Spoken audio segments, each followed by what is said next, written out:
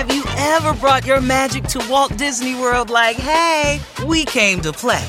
Did you tip your tiara to a Creole princess or get goofy officially? Step up like a boss and save the day? Or see what life's like under the tree of life?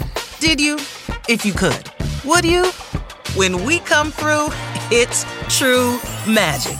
'Cause we came to play. Bring the magic at Walt Disney World Resort.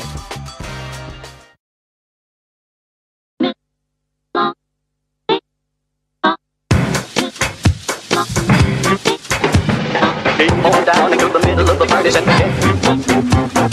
Getting the cool, feeling the happy, they went quiet. Dancing and talking about the power of the gospel. Getting the cool, feeling the happy, they went quiet. Welcome to the You Are Not So Smart podcast, episode 270.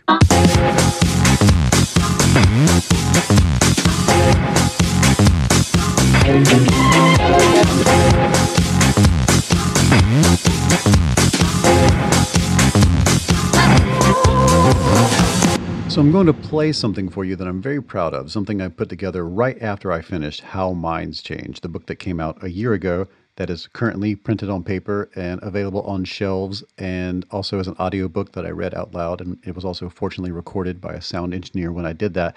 I'm recording this in October of 2023 as I'm on the road giving lectures on this book tour about how minds change. I'm headed to Montreal right after this. I just got back from Denver, and then I'm going to New York and Toronto and Madison, Wisconsin, and NASA's Goddard Space Center, where I will dramatically be pressing buttons and pretending I am making contact with intelligent life circling a moon of Jupiter, and then on from there to places like Tel Aviv. If you'd like me to come speak at your institution, just email me. But this episode is going to be about something that I did right after writing that book.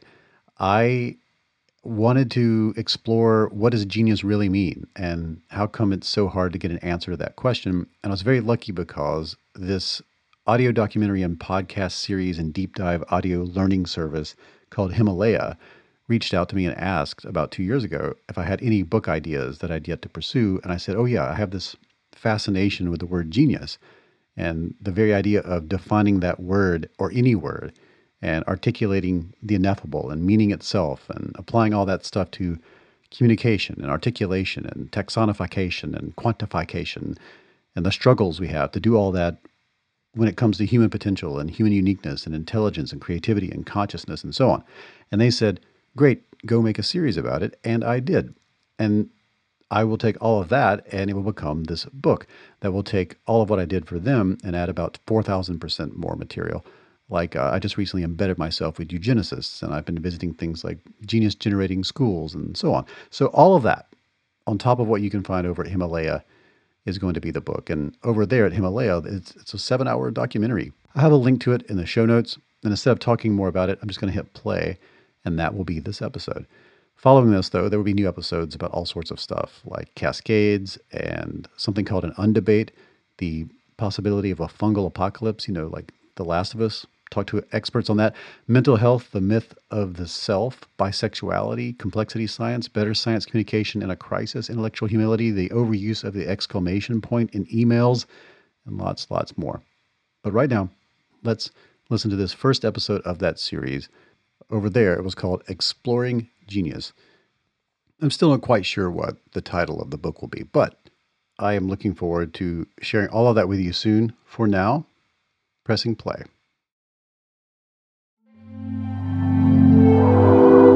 Himalaya.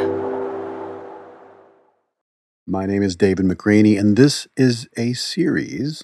This is the first episode of a show about genius. I'm a science journalist, and I have this question that I've wondered for a long time. What does that word mean exactly? Genius. Okay, what do you want to do this out? I'm gonna play Waltz from It's Roten by Brand. It's a dance. Where do you want to do that at? Downstairs. Okay, that's what I thought you were going to say. Downstairs. I'm coming. Down here. No, I'm coming. That's Juliette Leong, and she's asking me to go down into her playroom, her immense laboratory of experiments and interests to hear her, okay, hold on, play some violin. All right. And What's that? records the sound. Oh.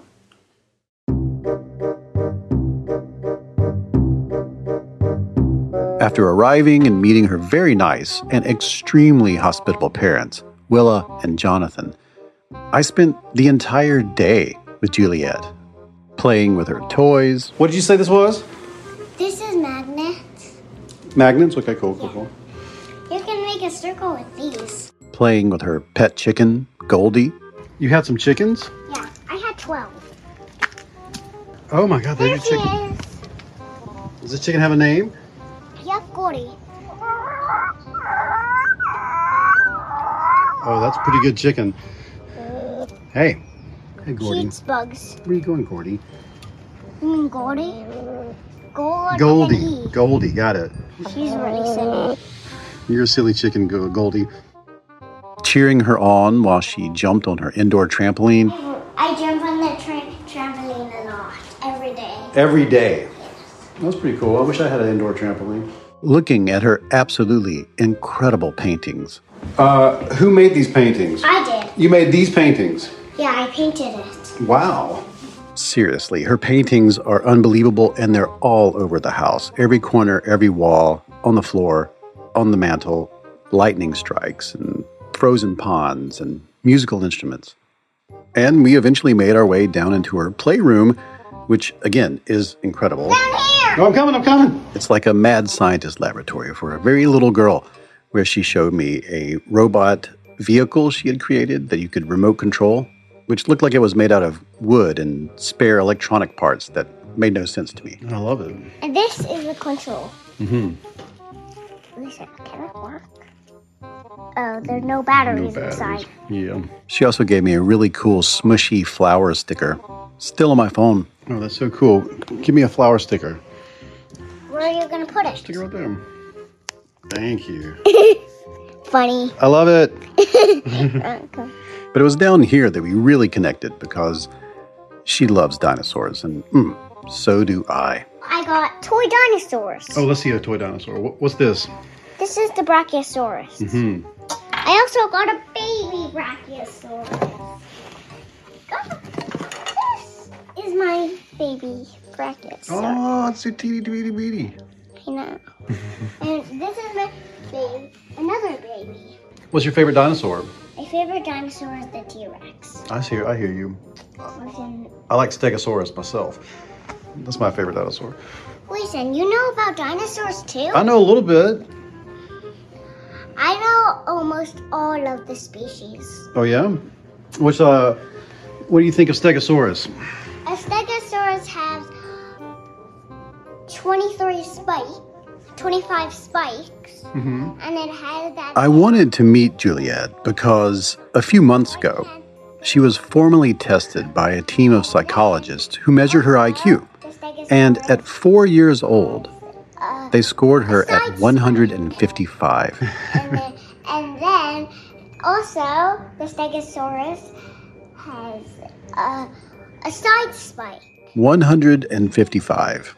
And they say it could be perhaps higher. She scored higher on some measures within the IQ test.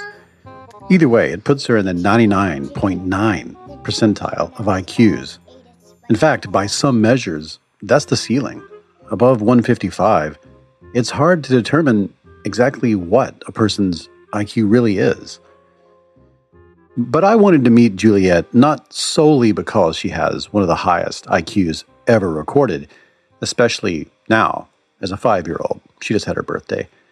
But because she is a genius, which I would later learn isn't necessarily something an IQ test can measure, but it is apparent just after a few minutes bouncing around Juliet's world. She is a genius and a 5-year-old. Ah, my stuffed animals! But also, she's a genius.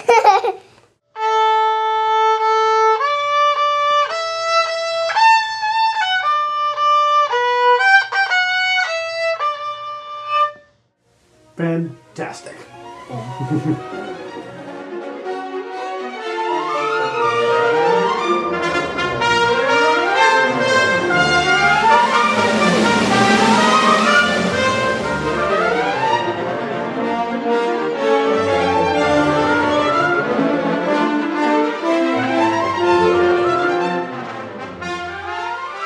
Juliet would not be the only genius I would meet. Later, I would spend time with people whose IQs were all above 150, some even in the high 180s.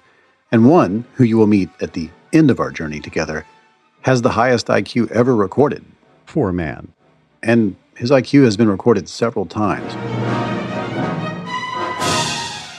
So this music, that's Tchaikovsky.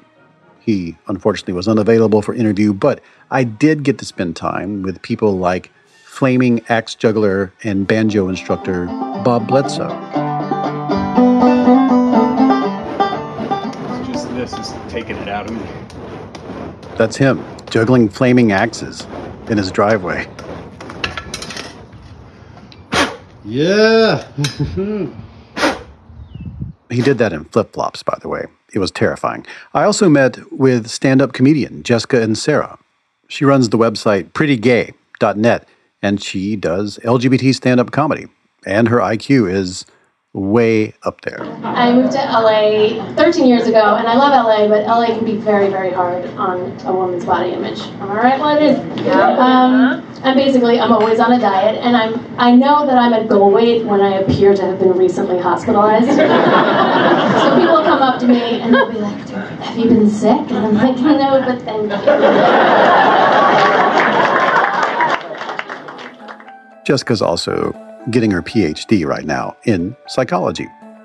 I also spent the day with legendary music producer and the man upon whom they based Austin Powers, Peter Asher. Something I could not help but notice looking through your entire history is, and just when we first walked in the door, you said you were friends with Rob Williams and Steve Martin. You've been in the midst of people like Courtney Love. There's Hans Zimmer doing his thing right across the way. Mm-hmm. You're just in the midst of nothing but what people would refer to as genius. I suppose that's true. It's a stroke of good fortune. Yeah, I suppose it's both. Has it changed your perspective in any way about when you just walk through the world itself and have to hang out with normals? No, not that I don't consciously make that distinction. No. Yes, our interview was interrupted a few times by Hans Zimmer recording the soundtrack for Dune, which is happening right across from Asher's office because Asher produced several of his albums. And there's so many others. There's linguist, lawyer, and author Sarah Condor. My parents wanted to know when I was growing up. They kind of thought I had a high IQ, so they had me tested when I was very small. She shared her life story with me, and if it wasn't coming out of her mouth, I don't think you would believe it. When I was 14, I was drafted on the Olympic team, swimming, and I just didn't like the country. I didn't like the people, and I didn't like communism. I just tried to run away. I was 16, and I got caught on the border. I was imprisoned by the KGB. I was cross-interrogated, stripped naked. It was quite a shock. I was only 17 years old, and so then I escaped. I got a work permit. I worked in England on a farm, I was picking berries on a farm. Then I traveled around England, around Europe. I hitchhiked for 2 years around Europe.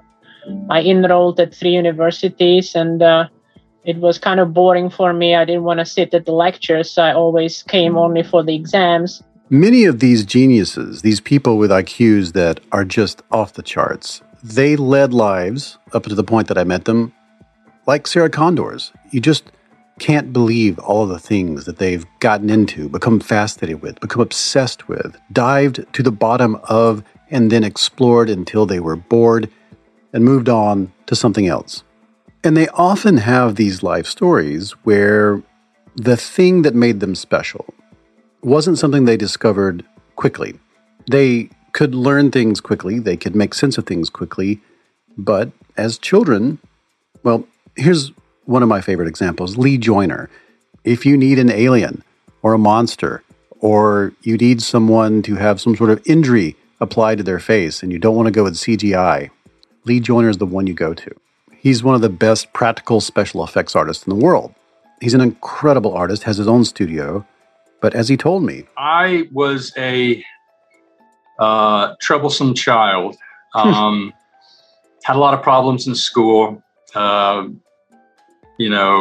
a lot of social issues with other kids. I think I kind of have a little bit of oppositional defiance disorder because I wouldn't do my homework. I wouldn't listen to my teachers. I would think, that having to memorize things wasn't true learning. I needed to understand it, and I needed to be able to discuss it, and doing things by rote, like memorizing dates. So I would refuse a lot of things. I mean, I was in the honors system and made pretty good grades, and then got in the AP program, and then got a scholarship and so on. But most of my friends I couldn't relate to.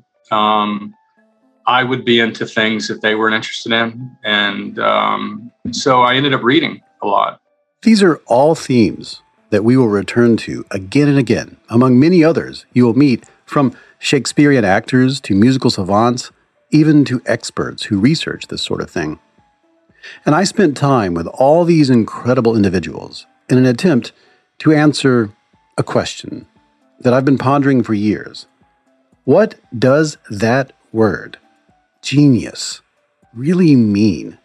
Because as you will hear from experts in intelligence, IQ, creativity, giftedness, and even from the people at Mensa, the organization for people whose IQs are above 130, of which Juliet is one of the youngest members, there's no clear definition of that word, genius. In fact, here's the historian Darren McMahon, who literally wrote the book on genius titled Divine Fury, in which he traced the entire history of that word and the idea behind it, going all the way back to the Romans. I mean, the truth is, I don't believe in genius. Genius to me is not something that's in the fabric of the universe. Genius is simply a label that we use and we put on people of exceptional talent, creativity, ability, and so on and so forth. And so I'm interested in how people apply it. How do we apply it? Well, genius, according to McMahon, is a placeholder term, a word we all know and use and feel like we understand, but it doesn't cleanly map onto anything that is easily defined. When we do use it, even as scientists or historians or journalists, it's always an attempt to articulate the ineffable, the feeling we get when a 5-year-old plays the violin, or when a wild-haired physicist explains space-time as best he can. Followed from the special theory of relativity that mass and energy are but different manifestations of the same thing. This question, what does that word, genius, really mean, slipped into my mind and would not leave after I read about one of the most famous studies in all of psychology, Terman's termite study. And that is where we're going to begin this whole adventure. That very small amount of mass may be converted into a very large amount of energy, and vice versa. In 1921, Dr. Lewis M. Terman was a psychologist at Stanford University, and following in the footsteps of Galton and Binet and other researchers who were, in a word, problematic in ways that you will learn about later, he helped develop the predecessor of the modern IQ test. Now, back then, the purpose of the test was to determine who was not a genius. More specifically, it was a sorting mechanism to figure out who was fit for public schooling or who wasn't. It's complicated. We'll get into it. But the thing that I want you to know right now, this bird's eye view of this, is that Terman thought, what if instead of looking at people who perform below average, science could use the test to study people who scored above average? There was this mad pursuit at the time to try to find genius, to quantify it. So with several assistants, he searched the records of the public schools in California for children with IQs above 135. He set aside about 1,500 students. He called them his termites, get it, Terman's termites, and then followed their lives for the rest of his. And they were all pretty successful. They got good jobs, stuff like that, but none achieved anything of note. However, 2 of the boys who didn't have genius IQs and were excluded because of it went on to win separately, not working together, decades apart, the Nobel Prize in Physics. Here's Darren McMahon again. So Lewis Terman has this, weaponized version of the IQ exam, and he figures, well, let's put this to work. And he does just that by administering the test to large numbers of school children in the kind of greater San Francisco area. And people who come through that study are known, as you say, as termites. And he has a kind of threshold, a minimum IQ that he's looking for, and he's trying to identify people of superior intelligence, and that's what he does.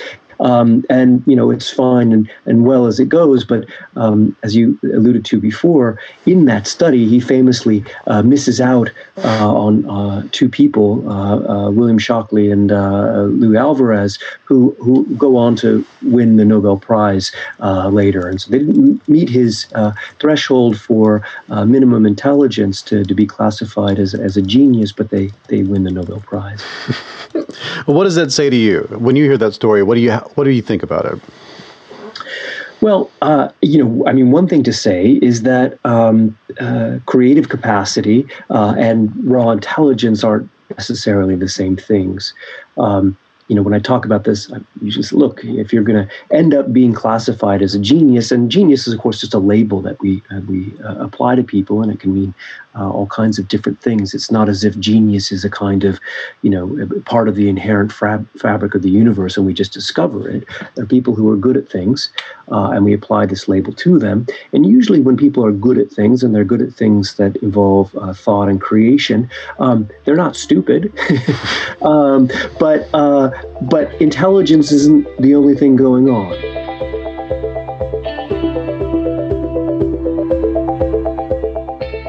And so, this began the controversy that lasts to this day.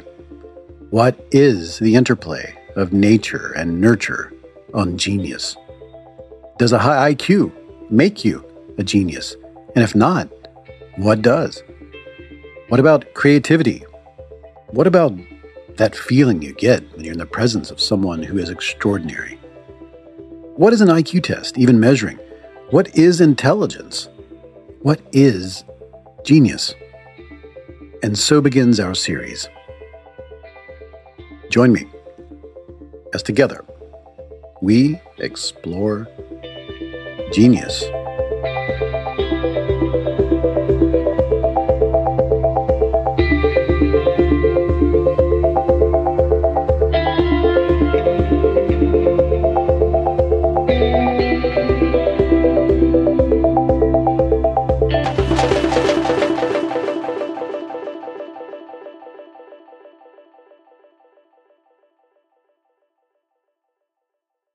This show is sponsored by BetterHelp, and I'm very proud to have BetterHelp as a sponsor. I was using BetterHelp before they became a sponsor, and I was very excited to learn that they wanted to sponsor this program.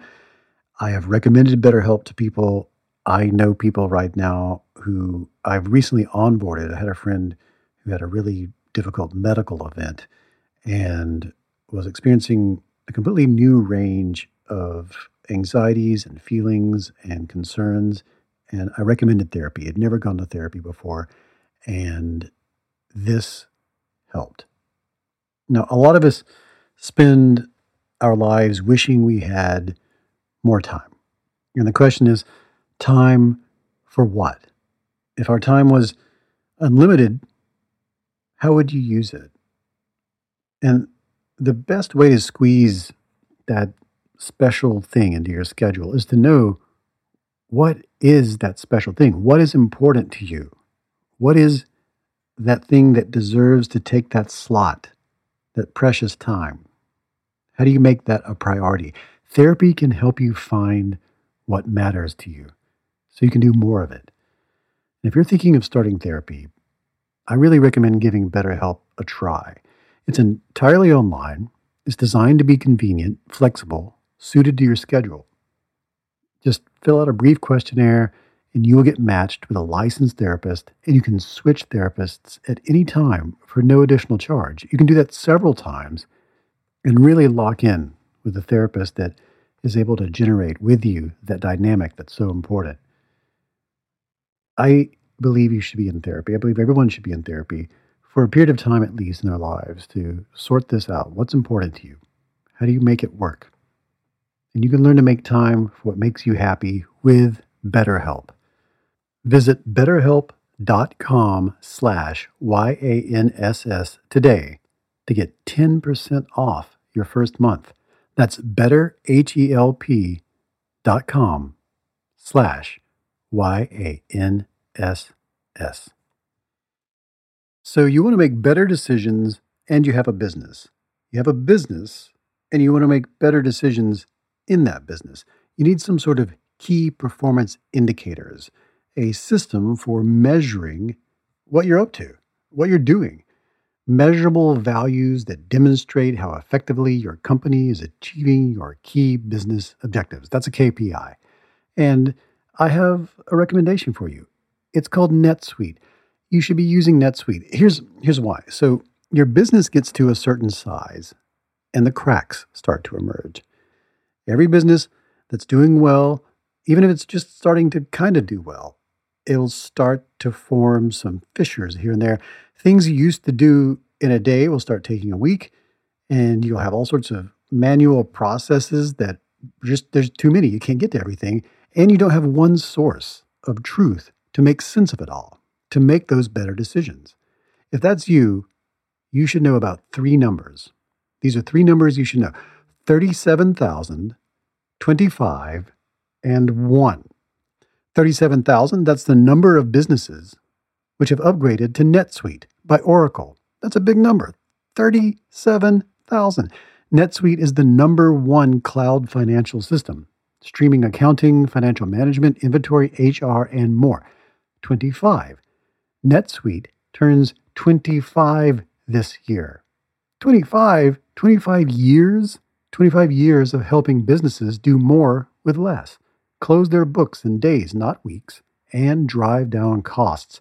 And 1, because your business is one of a kind.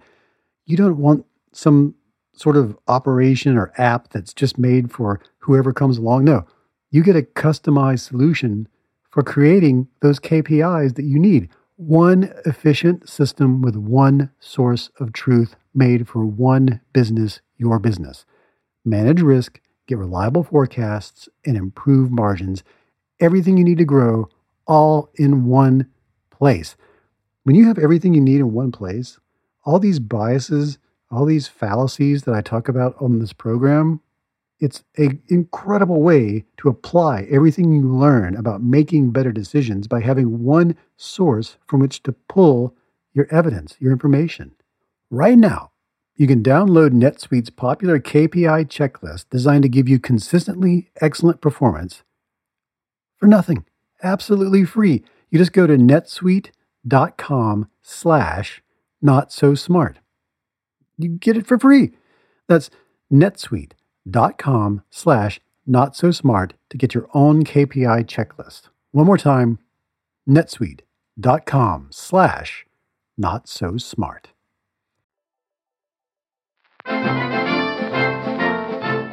And now we return to our program.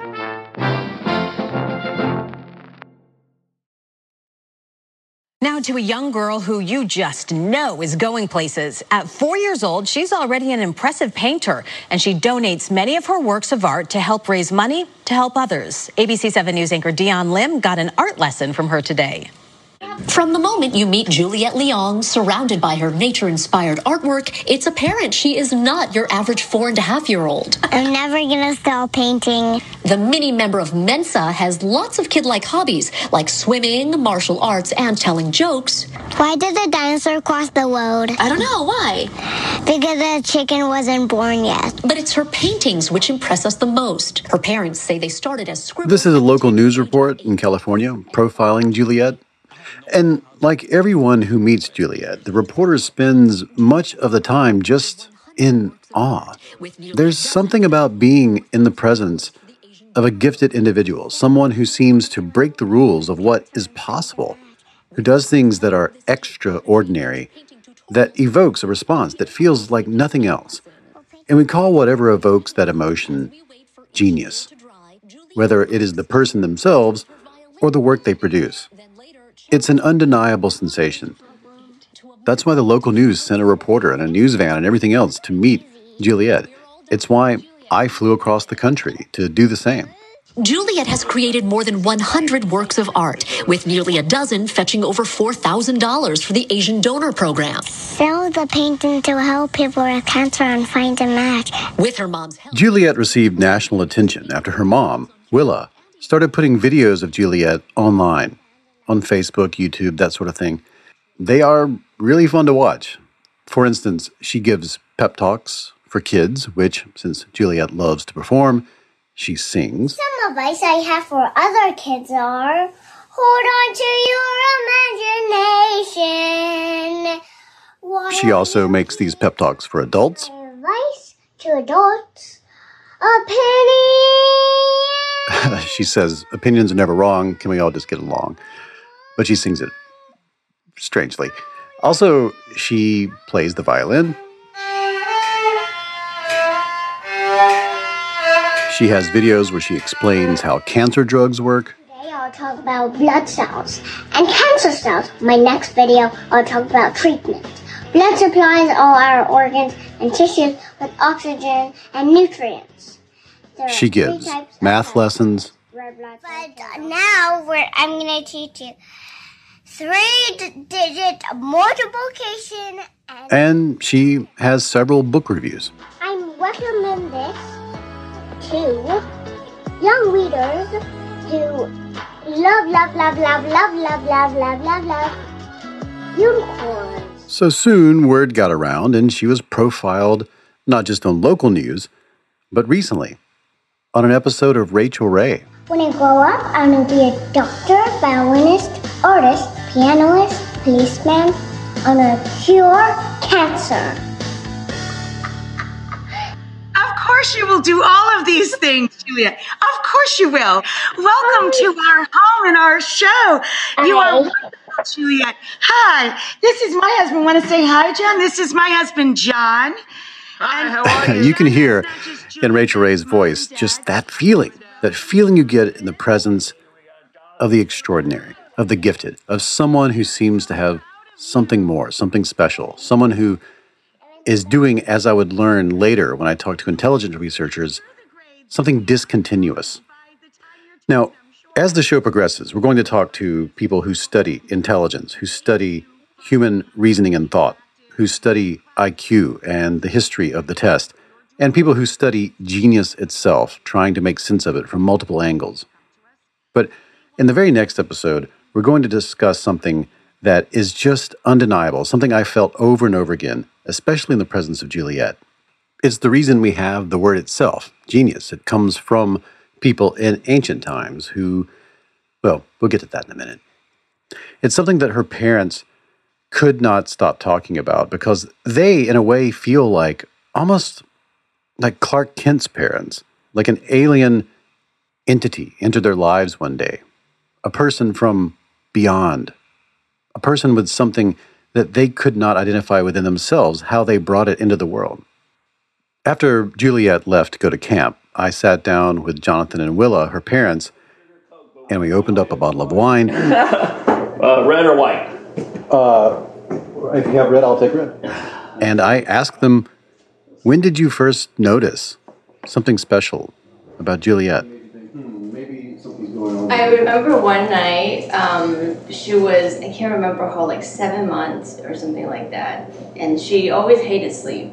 Like she'd be happy, super happy girl running around. The moment you mention sleep, she throws a huge tantrum.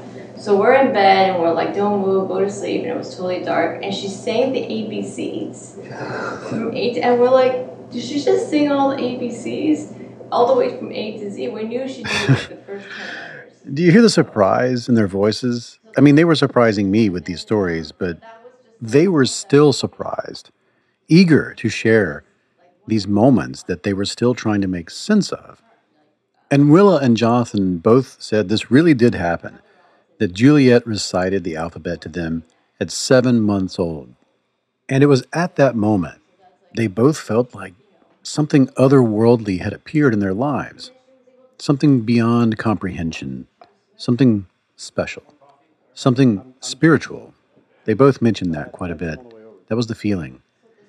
And of course, at the moment, they asked around. They asked other parents what they had experienced at this age with their own children.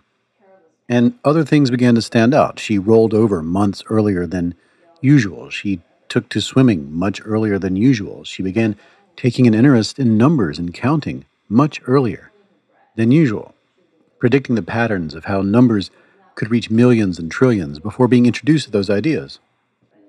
And then, one day, Why don't you tell him about the time you're just walking down the street? And did you ever see the movie Rent or the play Rent? Sure. Okay, well, she started singing the title to that.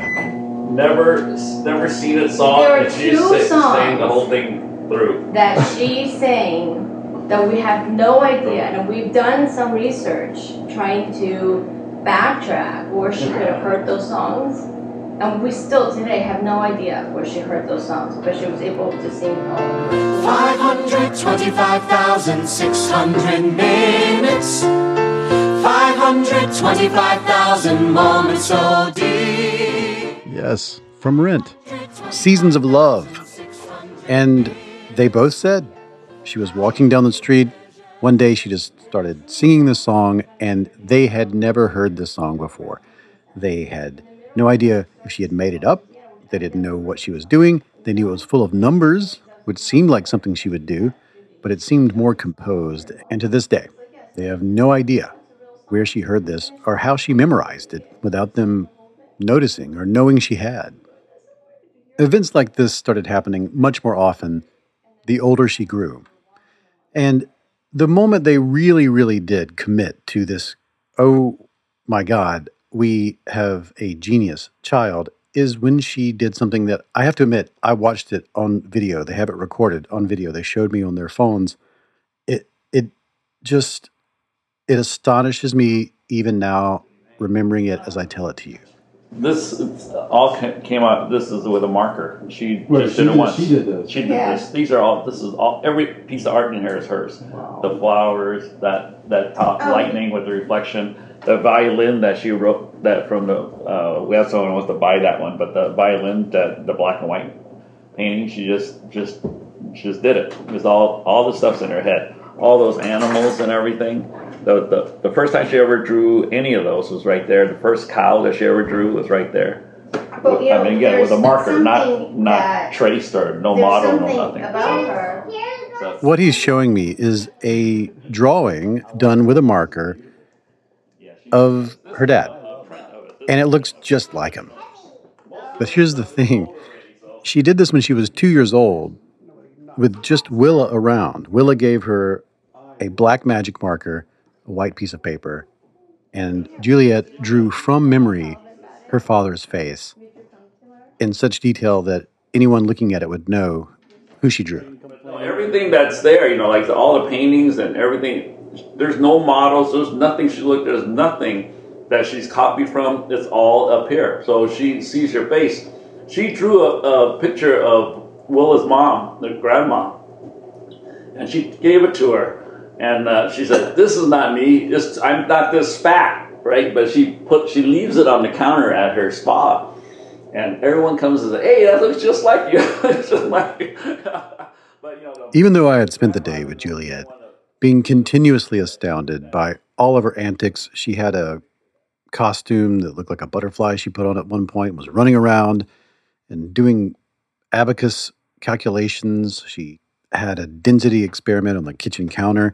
She pitted me against her in a math off.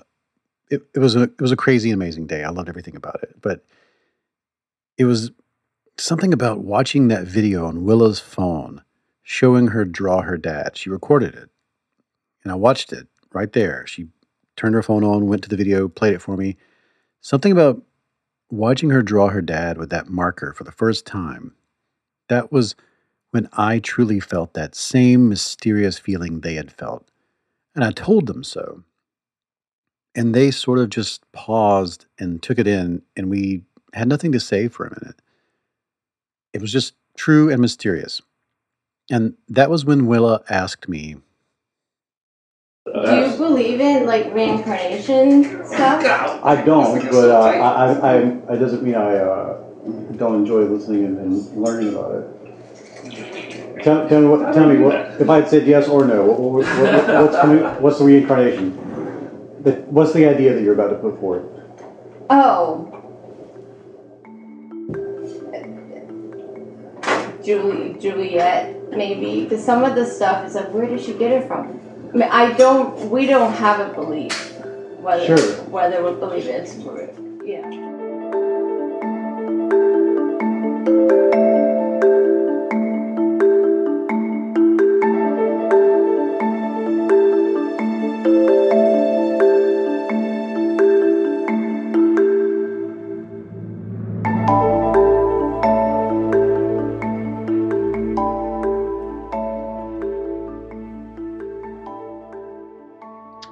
The root of the word genius is the Latin genogenere, which means to generate or to father or to beget.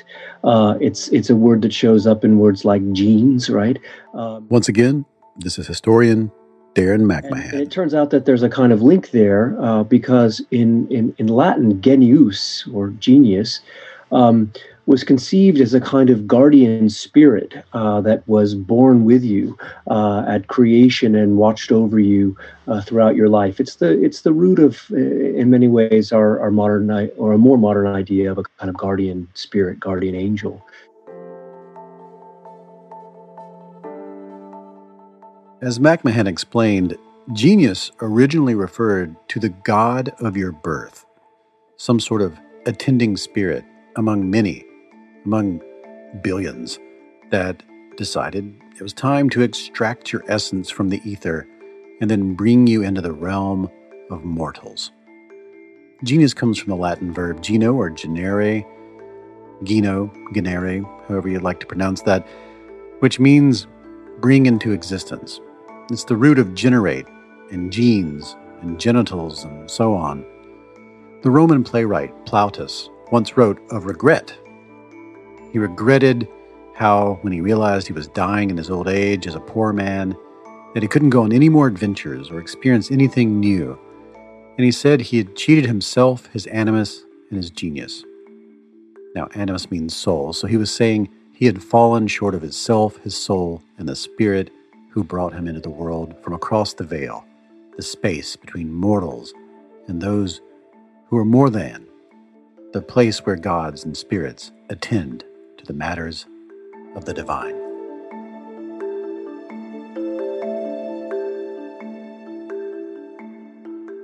That word genius, even in Roman times, seemed to mean several things. People would sometimes use it to describe their attending spirit, but sometimes they would use it to refer to the divine within themselves, that thing that made them more than animal, but not quite a god. Poets spoke of indulging one's genius, a common phrase at the time, which meant to enjoy the good things in life, else your divine spark would dwindle and disappear. That phrase, indulge one's genius, remained commonplace for about 500 years. Genius was the life force, the divine spark of creation that rested within all human beings. There was even a term they used called the genius loci, the genius of the place. It's the divine spark that inhabits a mountain or a river, or sometimes, since, they're Romans, military bases. Also, they called the marital bed the lectus genialis because they, like many who followed, believed that genius was passed down from one generation to the next through making babies. But what about the attending spirit that brought you into the world? Wasn't that a genius? A member of the genii, the strange gods that created mortals? How does this work? How do these two things go together? Well, yes, look, these two things were true at the same time. It's just how things work when we're trying to figure out how anything works when we haven't invented science yet. So somewhere in the late 2nd century BCE, the idea of a life force became personified as a life-giving force wielded by a spirit. And so the concept was a bit of both. It was combined the idea of divinity itself, and as the Romans progressed culturally, that Divinity came to be seen as something that a masculine guardian spirit, which both manipulated genius to create humans and bestowed genius as a holy force, passed into them, and then it passed from father to child. Yeah, it's a bit confusing and also problematic by modern sensibilities, considering only men received genius. Because men generated children, women had a different spirit. They were called the Juno. And this came from the word Jove, meaning love, and women's attending spirits bestowed vitality, youthfulness, and, confusingly, fertility. The Romans were a bit mixed on how babies got made, but the Juno, similarly, were divine, godlike protectors who brought humans into the mortal realm. But they also did so embodying and bestowing feminine traits. Over time, genius came to be believed as a companion spirit of some sort who also gave people their personalities and dispositions. If you were lazy or industrious, that was a genius, a spirit that made you that way thanks to the gifts, or lack thereof, they bestowed upon you during your making and transit into the world of mortality. And the word ingenium, which means the genius within, came to mean your specific and unique talents. And since each person had a different genius, their own special personal guardian and lifelong spiritual companion, so did each person have distinct strengths, weaknesses, personality, and fate. You could have a good genius, or you could have a bad genius, or you could have one that could zigzag and go different ways. And so that's really the origin of the word itself. And these ideas had their roots in cultures that predated the Romans, and the Greeks certainly believed very similar things, though they had a slightly different construction of where these gods or spirits existed and how they interacted with us. The Greeks, like most cultures before roughly the 19th century, believed that humans didn't create new ideas, but instead discovered them. Humans discovered that which the gods hid around them, and invention was taking inventory of those discoveries. So when geniuses like Socrates appeared, they often wondered where their new ideas came from, their insights, their talents, their concepts, their wisdom. And in the case of Socrates, he claimed he received his challenging ideas from gods no one else had access to, a sort of alternate dimension of beings, which the Greeks called the daemonia. And as you may recall, this didn't go over so well. The idea that someone was channeling knowledge from an alternate dimension of demons with whom no one else could communicate made the Greeks of the time uneasy. Yeah, I mean, Socrates was famously, put to death or asked to commit suicide, in part because he was seen as corrupting the youth of Athens. And corrupting them with strange religious ideas. And the daimonian, in this sense, kind of added to that air that he's up to something demonic, right? Up to something no good. Whether or not Athenians thought that he was polluting their realm with knowledge from another realm, I'm not so sure of. Okay. But it's fun to think that way.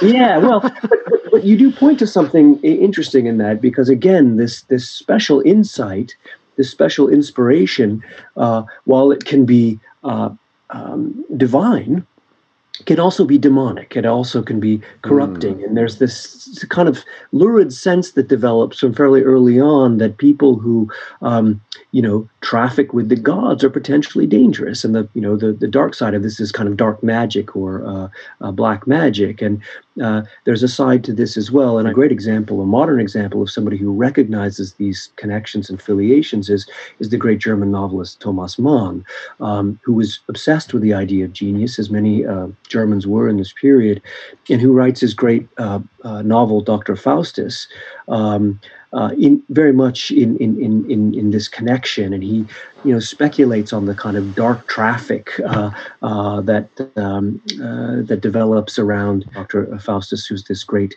musician and pianist, but who's at the same time kind of divinely possessed or demonically possessed. It's not a kind of random association. There's this long-standing connection that's drawn between geniuses and their ability to sort of traffic with the occult forces of the world, and that can lead them to superior knowledge, but it can also lead them astray into the diabolical. How do we get from this concept to the idea that a person can be a genius? Is this something that starts with Socrates, or is it, what is the story going from that to this concept that people might have walked around and being like, well, that's a very special person that's got something beyond. They're more human than human in some way. Right. So I begin in the ancient world, and the ancients start to kind of ask the question, how is it that people get superior abilities, right? In poetry or in statecraft or what have you. And generally speaking, there are two responses to that question. There's the idea that that superior individuals have a kind of divine gift that is bestowed to them directly or blown into them. I like to point out that our idea of inspiration comes from a Latin word spirare, to blow into. And the idea of inspiration was that you were literally kind of blown into by the breath of the gods. Plato writes about this amongst the Greeks in another way too, and thinks of poets as people who are possessed by an outside force, a god or a spirit. You mentioned Socrates. Socrates is a great example of this. Socrates was said to have had his own sort of guardian spirit, what the Greeks called a daimon or daimonian, a little demon. It's the root of our modern term demon, and very much analogous to the later Latin concept of a genius or genius. And that guardian spirit in Socrates' case was said to have counseled him. And a myth kind of grows up around this after his death that ascribed his superior intelligence to his ability to kind of get divine signals and signs from his daimonian. So that's one idea, that people of exceptional talent, ability are able to connect directly with the divine through mediating spirits. Mm-hmm. It's interesting how many of these ideas are still with us. The idea of a mad scientist, the idea of a insane artist, the idea of an evil genius who has plans to take over the world, which is basically the bad guy in every superhero movie. And then there's just the idea of Steve Jobs or an Elon Musk or a savant musician, like these are you hear when people speak of these, they often, if they're very secular, they have some sort of neurological explanation. If they're not, they do speak of the divine. They do speak this person has a gift that comes from somewhere else. It feels like none of these ideas have really changed if you dig down deep enough. I'm interested in what your take is on that. Like, as far as I understand the evolution of the idea has a lot of particulars to it, but I find it odd that some of these archetypes are still they're just right there, because apparently we're going to always be fascinated by the concept of somebody who is exceptional. Right. Yeah, it is fascinating. I mean, you just gave a wonderful brief for why history matters, because we get locked in these kind of structures that structure the way we think. And that association, as you say, between genius and madness, or genius and instability, or genius and divine possession, is very, very old.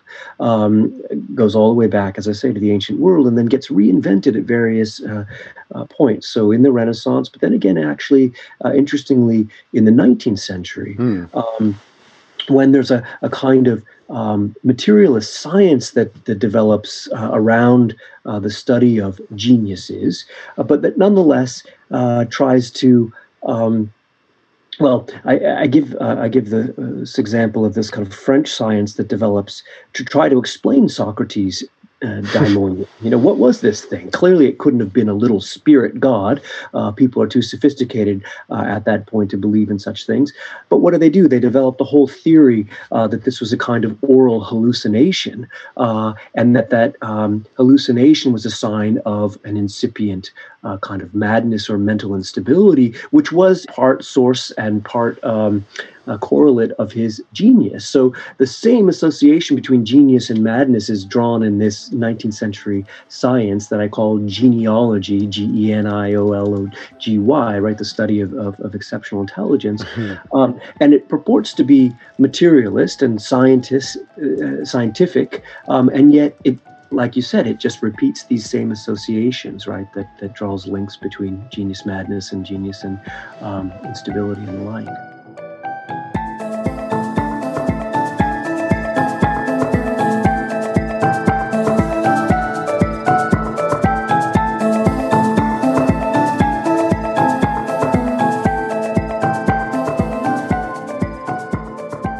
We're often drawn to associate genius with this kind of mysterious factor precisely because we can't explain it fully. Yeah, see, I think that's what I didn't know that was going to be what was going to fascinate me, and clearly that's what has fascinated you too. Is this? It's something that's so difficult to articulate that you can't even define the word. I've seen so many different definitions for what genius means. But then if I go through history, like every era is like, well, here's a different definition. And it's one of those things like if it's clearly some kind of abstraction that's hard to articulate, and because of, which is something that is often external, but this is about us. This is about human beings. It's something that you can compare yourself to. It's something that's going to happen in your era, in your geographical region. It's going to also be peppered all throughout history. There are going to be figures that are going to be labeled this. Some of them like good, some of them bad. Some have done very good things, some have done very bad things. And I can see why this is a endless fascination for us. And also it feels like we'll probably never be able to define it, because in the attempt to like quantify it and like put a scientific label on it, it's like it's sand through your fingers. It doesn't give you any more to go on, because, am I on the right track with that? I think you're absolutely on the right track, and that's one of the reasons why, as I try to show in this kind of science, or what we would call from our perspective now, although it wasn't considered this at the time, the pseudoscience of the 19th and early 20th centuries, why even these scientists time and time again end up, in the attempt to explain genius scientifically, endowing it with a kind of magic, right? And Galton says at one point that, a genius is 1 in a million or 1 in 10 million. And think about that. If a population pool only generates a figure like that, 1 in every 10 million, that person becomes this really special creation, a kind of exception to the normal laws of nature. And this is how people think of geniuses, as supermen, right? Or superwomen sometimes. And this is another theme that I talk about at length, the way that genius is gendered male from very early on, and that has all kinds of associations and attachments. But still, this idea that the genius is a kind of singular force is reproduced in the very scientific effort that tries to demystify it. Which suggests, I think, and it seems to me you were pointing in this direction yourself, that, we have an investment in the kind of mysterious side of genius. It's as if we want to believe in special forces and higher powers, even in our, demystified modern world. Will Durant said it was the final religion.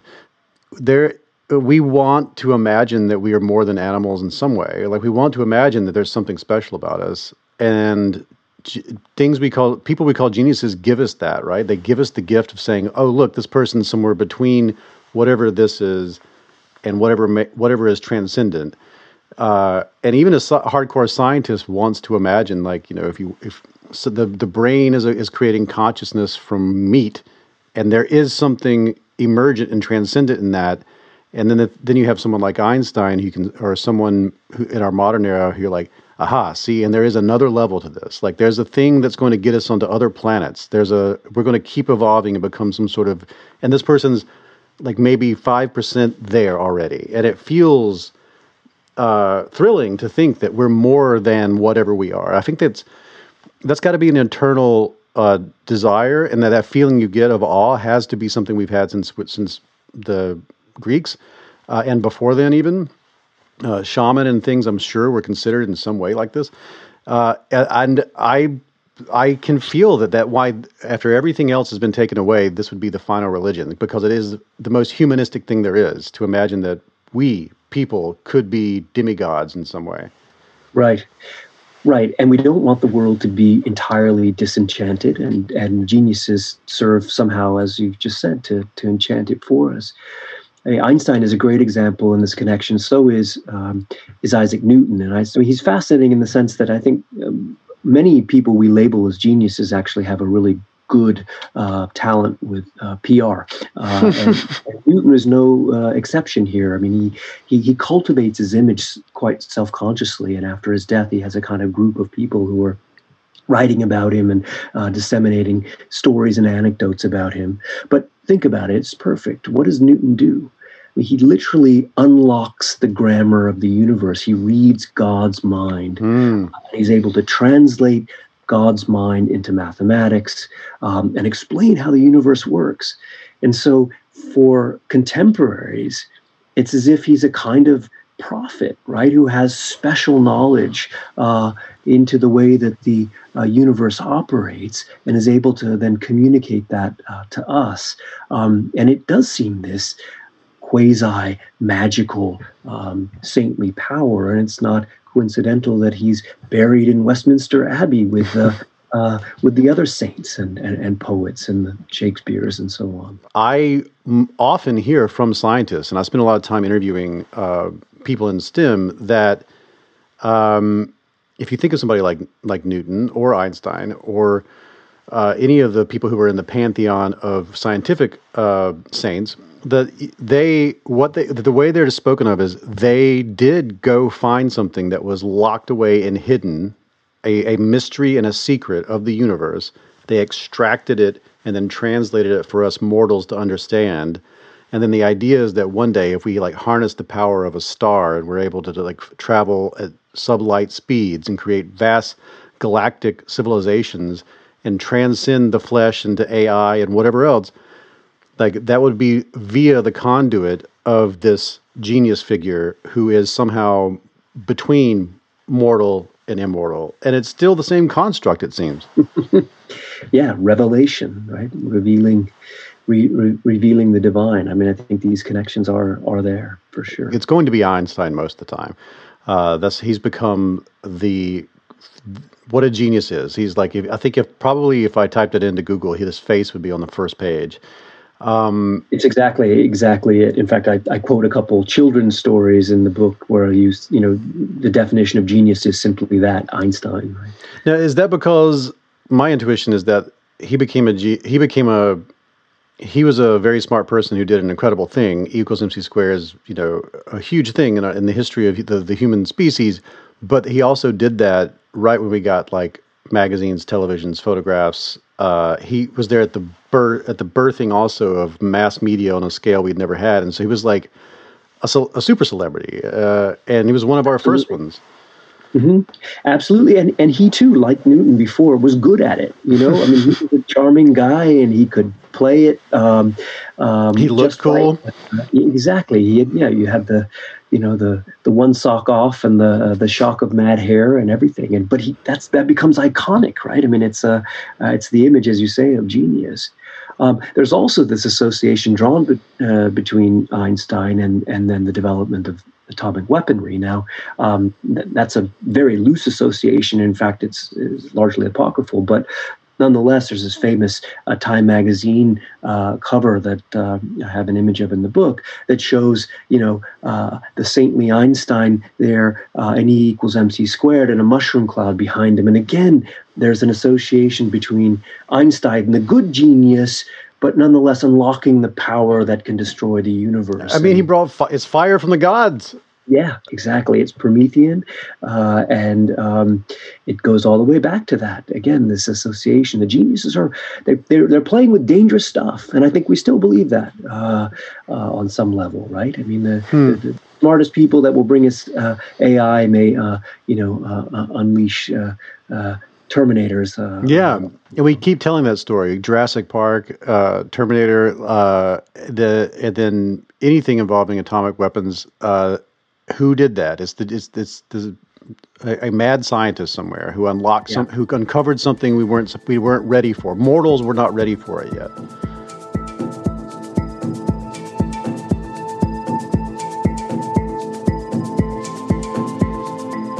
What is a genius today, and how do we feel about it? And we're in a different place with this, and it may be shifting or something. Well, how do you feel about it?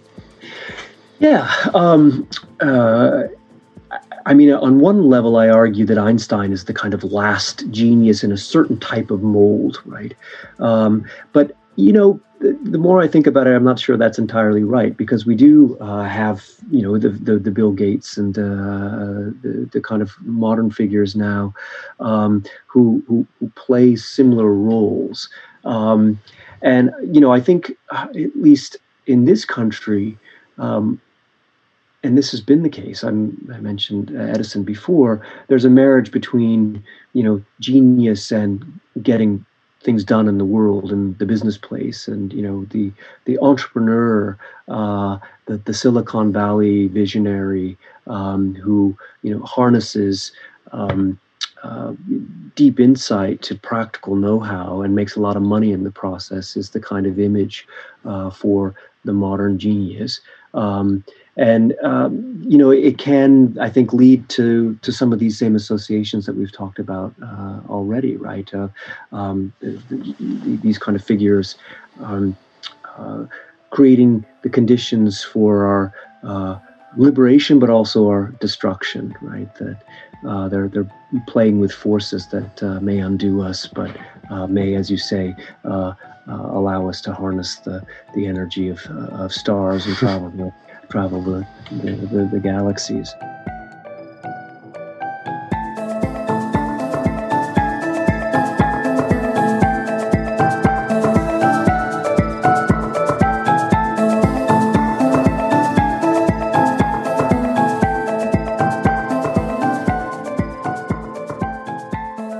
Genealogy, geniusology. As McMahon explained, once science, materialism, and naturalism, and the Enlightenment and the Renaissance all began to change the way we made sense of ourselves, it also all began to seek an explanation for genius. A scientific revolution in how we define everything, which contributed to and was a product of our new conception of ourselves as creative forces. We could create things. We didn't just discover them. We didn't find something that was already there. We also could make things that had never been. And if humans can create, if humans can bring into the world things that had never existed until we made them, that not only changed the way we saw ourselves, it demanded from science, from the new science, something new to understand, to make sense of, to pick apart. It added to the mystery of genius.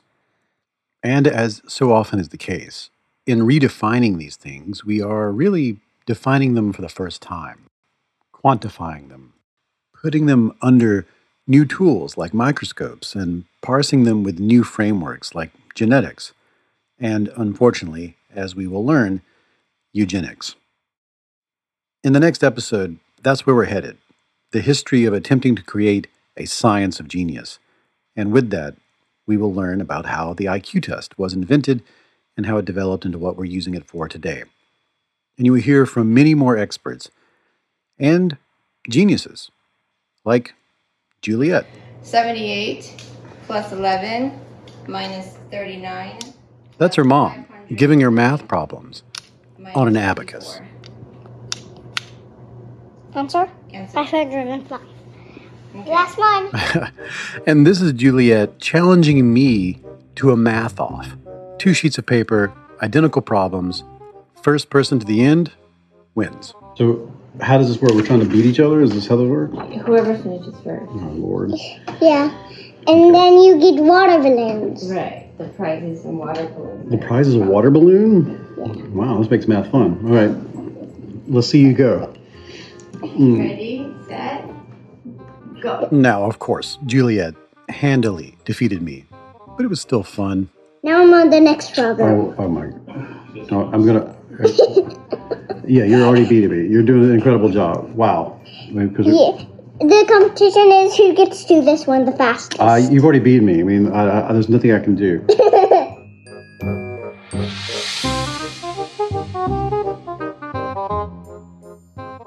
No one this problem. You're killing me. Just do it. Just do it. Just do it? Yeah, just do that. Focus. Did you say focus? Yeah. Oh, wow.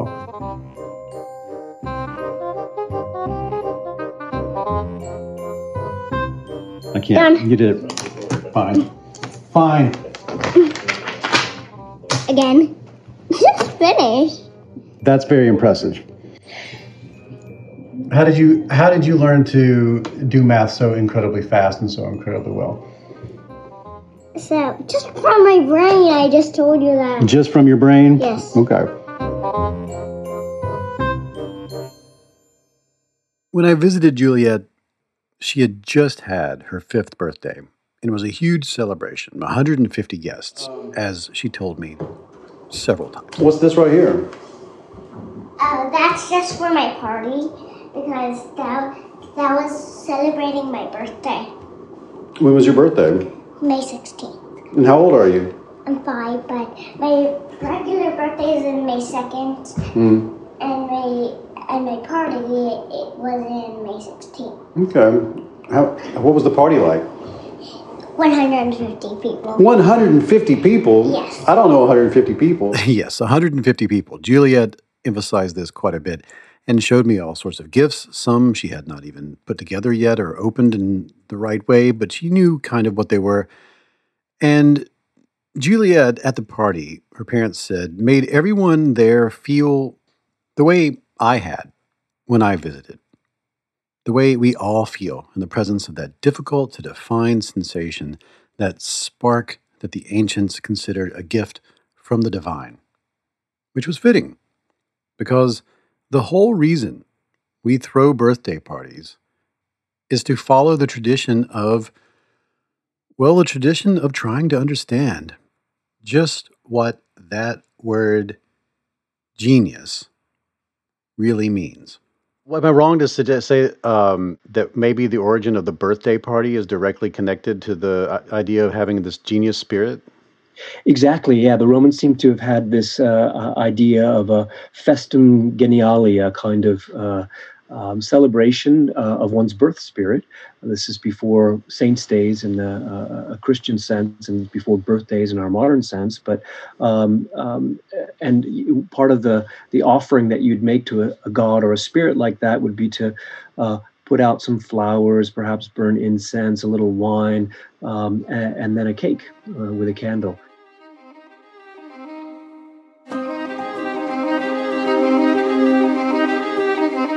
The idea of genius, it goes back to the very beginning of our shared drama as people. And the origin of the word genius, well, it goes back to the Romans. We've always needed a term for that feeling we get in the presence of an extraordinary person like Juliet.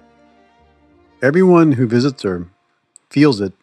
Everyone who meets her uses that placeholder term that we've needed for ages. A word for those of us who seem tapped into something, as if they're closer to the gods than mere mortals. Originally, the word genius described the attending deity that was assigned to you at birth, a member of the genii. They bore witness to the emergence and then watched over your soul, the divine spark, your humanity. But I really like the idea that on the day of your birth, you would hold a ceremony in which you burned a little cake as an offering to your attending deity, sang a ritual hymn, And that is the origin of the birthday party. The Festum Geniale, the annual ritual to sacrifice a cake. It all comes from a time when we believed each of us had genius inside of us. It's our first birthday gift. And the wish we make today as we blow out the candles was originally a prayer to the genii, the spirits who bestowed that gift. As you will learn in the rest of this series, just by being human, we do each possess a gift, something that is given to us at birth. And since genius comes in many forms, the version that resides within you may be something you've yet to discover.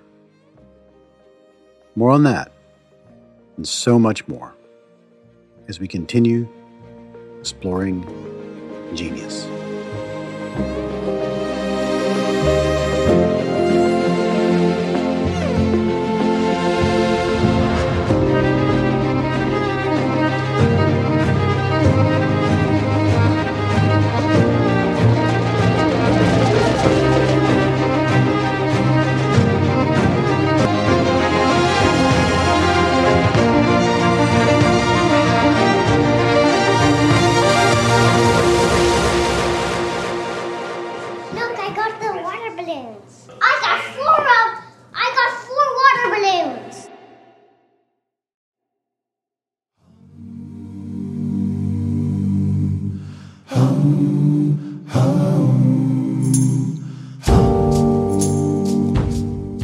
That is it for this episode of the You Are Not So Smart podcast. You can hear the entire series over at Himalaya, and there's a link in the show notes in your podcast player to go hear the rest.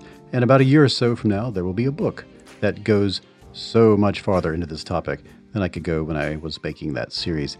I really look forward to sharing all that with you. That is everything I have for this particular episode. You can find my book, How Minds Change, wherever they put books on shelves and ship them in trucks. Details are at davidmcraney.com, and I have all that in the show notes as well, right there in your podcast player. For all the past episodes, go to Stitcher or SoundCloud or Apple Podcast, Amazon Music, Audible, Google Podcasts, Spotify, or you'reNotSoSmart.com. Follow me on Twitter. I know it's called something else now, but not for me. At David McCraney. Follow the show at Not Smart Blog. On all the other social stuff, I'm at David McCraney. We're also over on Facebook /You Are Not So Smart. And if you'd like to support this operation, go to patreon.com/You Are Not So Smart. Pitching in any amount will get you the show ad-free. But the higher amounts will get you posters and t-shirts and signed books and other surprise things. The opening music is Clash by Caravan Palace. And the best way to support this show is just tell people about it. If there's a particular episode you really liked, share it and tell people why you like it. And check back in about 2 weeks for a fresh new episode.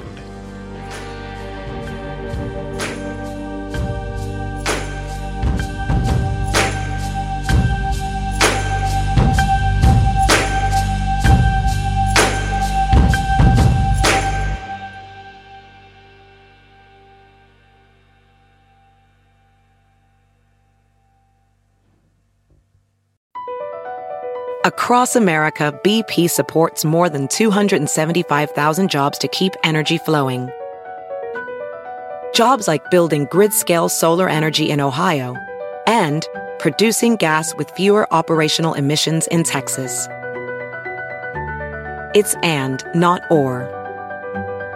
See what doing both means for energy nationwide at bp.com/investing in America.